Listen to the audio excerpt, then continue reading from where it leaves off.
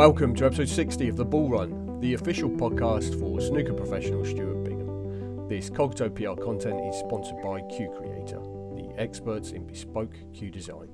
It's a show in which I, sports journalist James Colasanti, ask the man nicknamed Ball Run about recent results, life on tour and life in general. Good morning, mate. How are you today? All good, thanks. Looking forward to getting on a plane going to Scotland. Absolutely, you and your air miles. We'll have to have an adult one of these years, Mr. Carbon Footprint, but that's one for another day, I suppose. Okay, so a fair bit of match action to pick through. So we'll dive straight in and start with the International Championship. You started with a nip and tuck win over Matthew Stevens. It's a very decent scoring, which included 350s and a couple of tons. But then you fell to a second defeat to Ali Carter in two events in China this winter. The captain also came out on top in a Wuhan Open clash. So China back on the schedule and back in full swing. But how did you reflect on those two matches on that long plane journey back home? Yeah, obviously it was good to get back to China, but losing to that little git. To be honest, the first one in Wuhan I threw away really 4-1 up. Yeah. But obviously the one in Tianjin, the international, but from 2-1 down, he hardly missed a ball to go 5-2. I sort of pulled it back a couple of frames, but just wasn't meant to be. He was just playing a bit too good, and he's obviously confident with the sort of run he's been going on for the last sort of year or two. Yeah. So like I say, he played well from 2-1, and simple as that. You do come up against these sort of players that do that. Absolutely. After China, you returned home for a UK Championship qualifier with David Lilley. Despite a couple of 90 breaks, you lost 6-2. I had a quick look into David this morning. David's got a very interesting snooker backstory, as he only turned pro in 2019 after 30 years as an amateur, and since joining the pro ranks, I believe he's had a couple of wins over you. So I just wondered, what's his game like? What sort of challenges does he present? Yeah, we actually go back years. We actually shared a room in Zimbabwe at the World Amateur in '97. The year you won it? No, the year after. Oh, it's 96, wasn't it? Of course, yeah. Yeah, I lost in the final. Right, of course, yeah. Oh, wow, okay, you go that far back. Yeah. I actually do blame him for that. Is that right? Okay, go on, tell us a little bit about that. What happened? I can't. It's one of them, is it? Is it off the record, right? Yeah, okay. Yeah. Okay, but in terms of his game and, where he is now, sort of thing? Yeah, no, he's really solid. He's a very sort of plain Jane. He's like, he takes what's in front of him, and like I say, both games he's beat me in. He beat me in Northern Ireland, and obviously in the UK, he just didn't miss. I was a bit annoyed with my game in the Northern Ireland. I was a bit gutted at how I played, but he took his chances. But I sort of said hats off. I said, well played again. Yeah. He was 4-0. I missed a black in the first frame off the spot, but then from there he hardly missed a ball. He snookered me in one frame.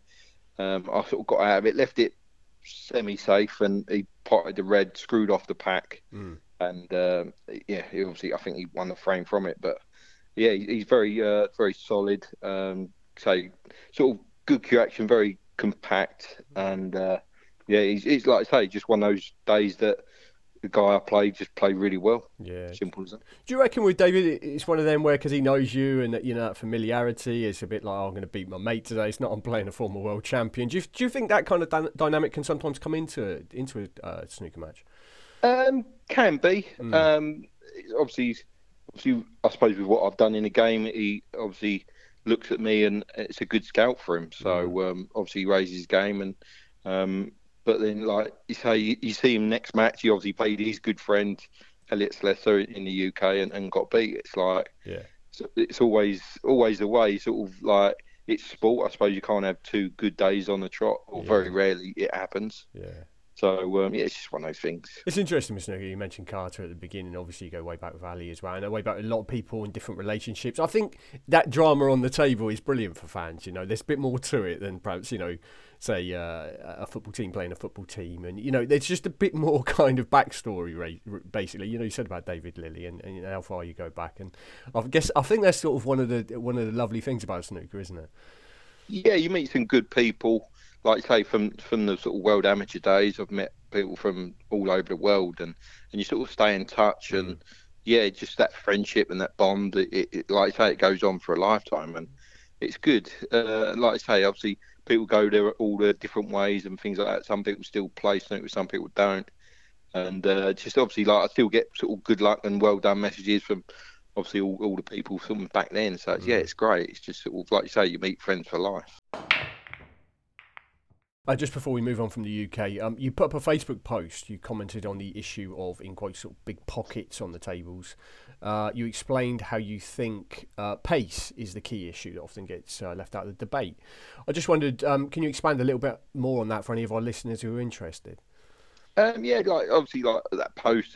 Obviously, someone actually posted maybe the true fact that on the slate there's obviously a cut um, and so, on the pocket, and sometimes it's a bit rounded, which then grabs the ball a bit earlier to obviously to make the pockets look bigger.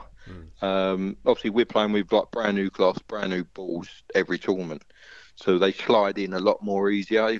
If like I always say to a club player, as soon as the table gets done and try and get like clean the balls, you'll see how big the pockets play. Mm. But obviously, sometimes I think I did sort of say there's about 50 tables on tour because like there's obviously one tournament in China, they've got to set up in Leicester for a qualifier. Then from Leicester, you're going to York for the UK. Mm. So there's about 50 tables that are going round on tour, Mm.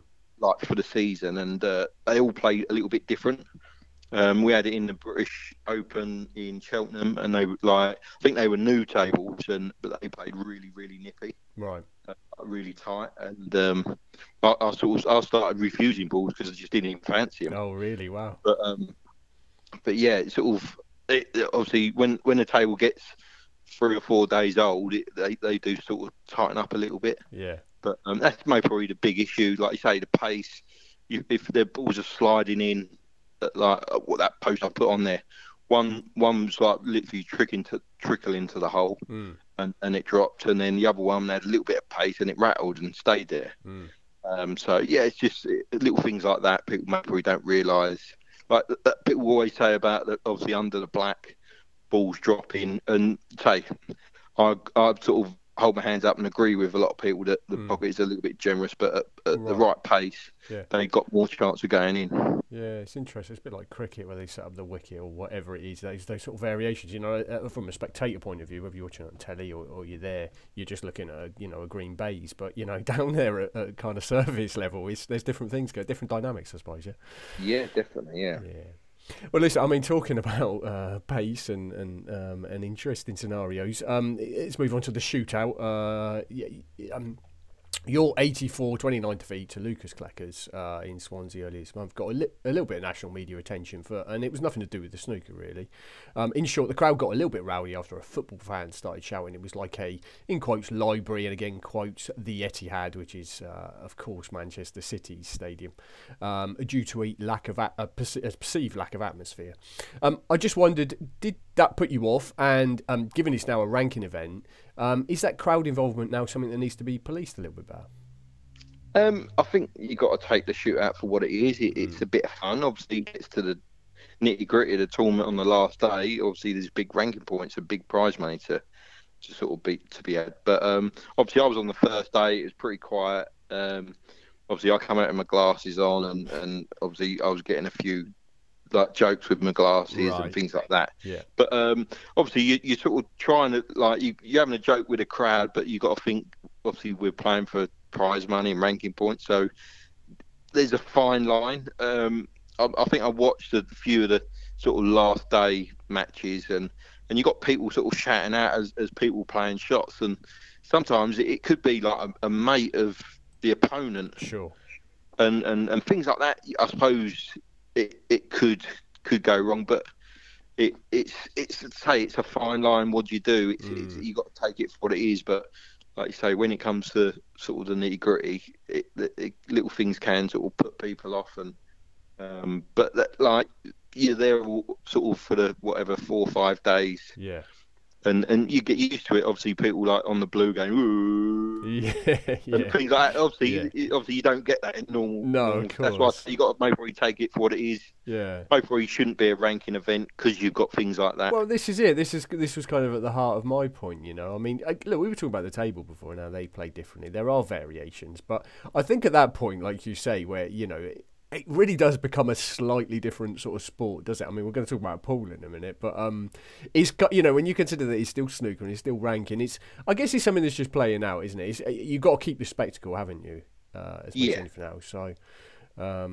Yeah, I guess it's just it's one to keep an eye on, but Yeah, I think it would maybe probably be better when it I think it was better when it weren't a ranking event. right, yeah, I sure, think you had more of the top boys playing in it because it was like a bit of fun yeah, and sort of like entertaining. yeah, But now it's gone to a ranking event. It's sort of like say it's not like you say. How can you have a ranking event when if you foul you put in the white wherever you want yeah, sure, on the table? Things like the rules is like a little bit different and. yeah, So a lot of players are maybe on the same boat that it shouldn't be a ranking event, but then it makes like the sort of like you say, obviously Mark Allen being seeded number one yeah, first time it's happened, yeah, but like for like Chris Wakelin who won it last year, it's changed his life. yeah, yeah, sure. So that is life changing for sort of some of the players that are low, sort of down the rankings. It Yeah, can change. obviously produced a Um, big story with you and losing to a female player, of course. So yeah, it yeah, chucks up those stories, doesn't it? yeah, It kind of, exactly, yeah. yeah,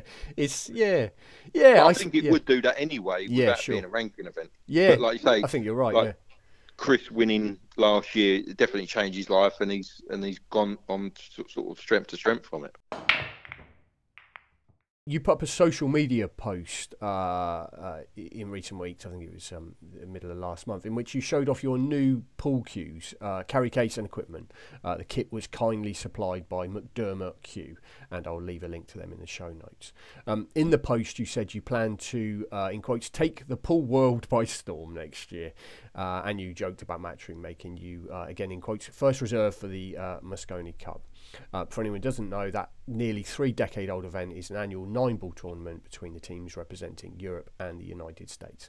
So, how seriously are you about getting more involved with pool next year and in the years to come? Yeah, I sort of like when I played in Germany, the European Masters in the pool. I sort of look round. I'm thinking this is my retirement. When I sort of retire, this is the sort of because it's nice, sort of a bit more relaxed than snooker. Mm. There's still that pressure, obviously, people winning. There's obviously prize money to be had, but it's a bit.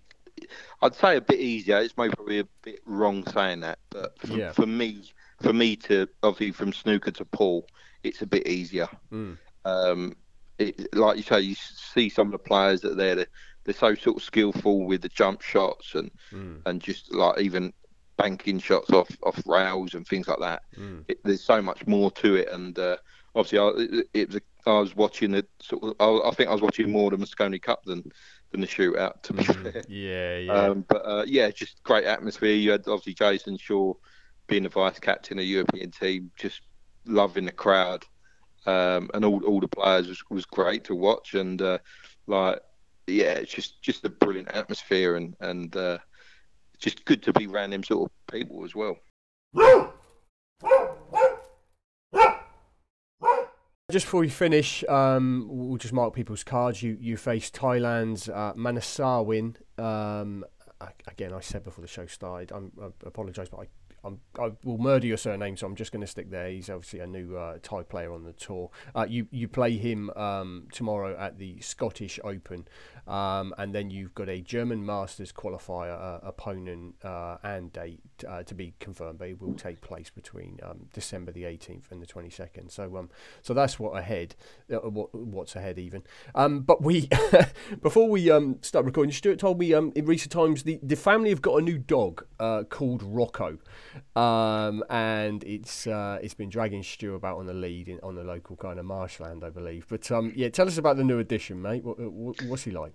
Yeah, we got him in the end of August, so he's only about 6 months old. Right. But he's already a lump. Breed? What? He's an Alaskan Shepherd, I think they're called. It's a Husky German Shepherd cross. Okay. So he's going to be big, Yeah. and he's already big. His paws are about the size of my hands, and that's pretty big. Yeah. But he's just ruining the house. Shell's pulling her hair out. Right. Every time we come downstairs, there's a new toy or Christmas decorations pulled to bits. Right. We keep saying to Marnie, put her books and pens and all that back upstairs. She don't. Right. And then we come down, they're all over the place, all chewed up and everything. So, Shell's on the brink of getting rid of him. Right. Okay. The threats have already come out, are they? That bloody dog has got to go. Yeah. So the cats ain't liked with him yet. I'm trying to get them together, but not having none of it at the moment. But crucially, he's getting you kind of out and walking a bit, is he, and a bit of exercise and stuff. It's good because I'll do some sort of live feed on Instagram. So obviously people just sort of chat and talk to me and ask me anything, and I sort of try and reply to everything I can. But it's good, just like you say.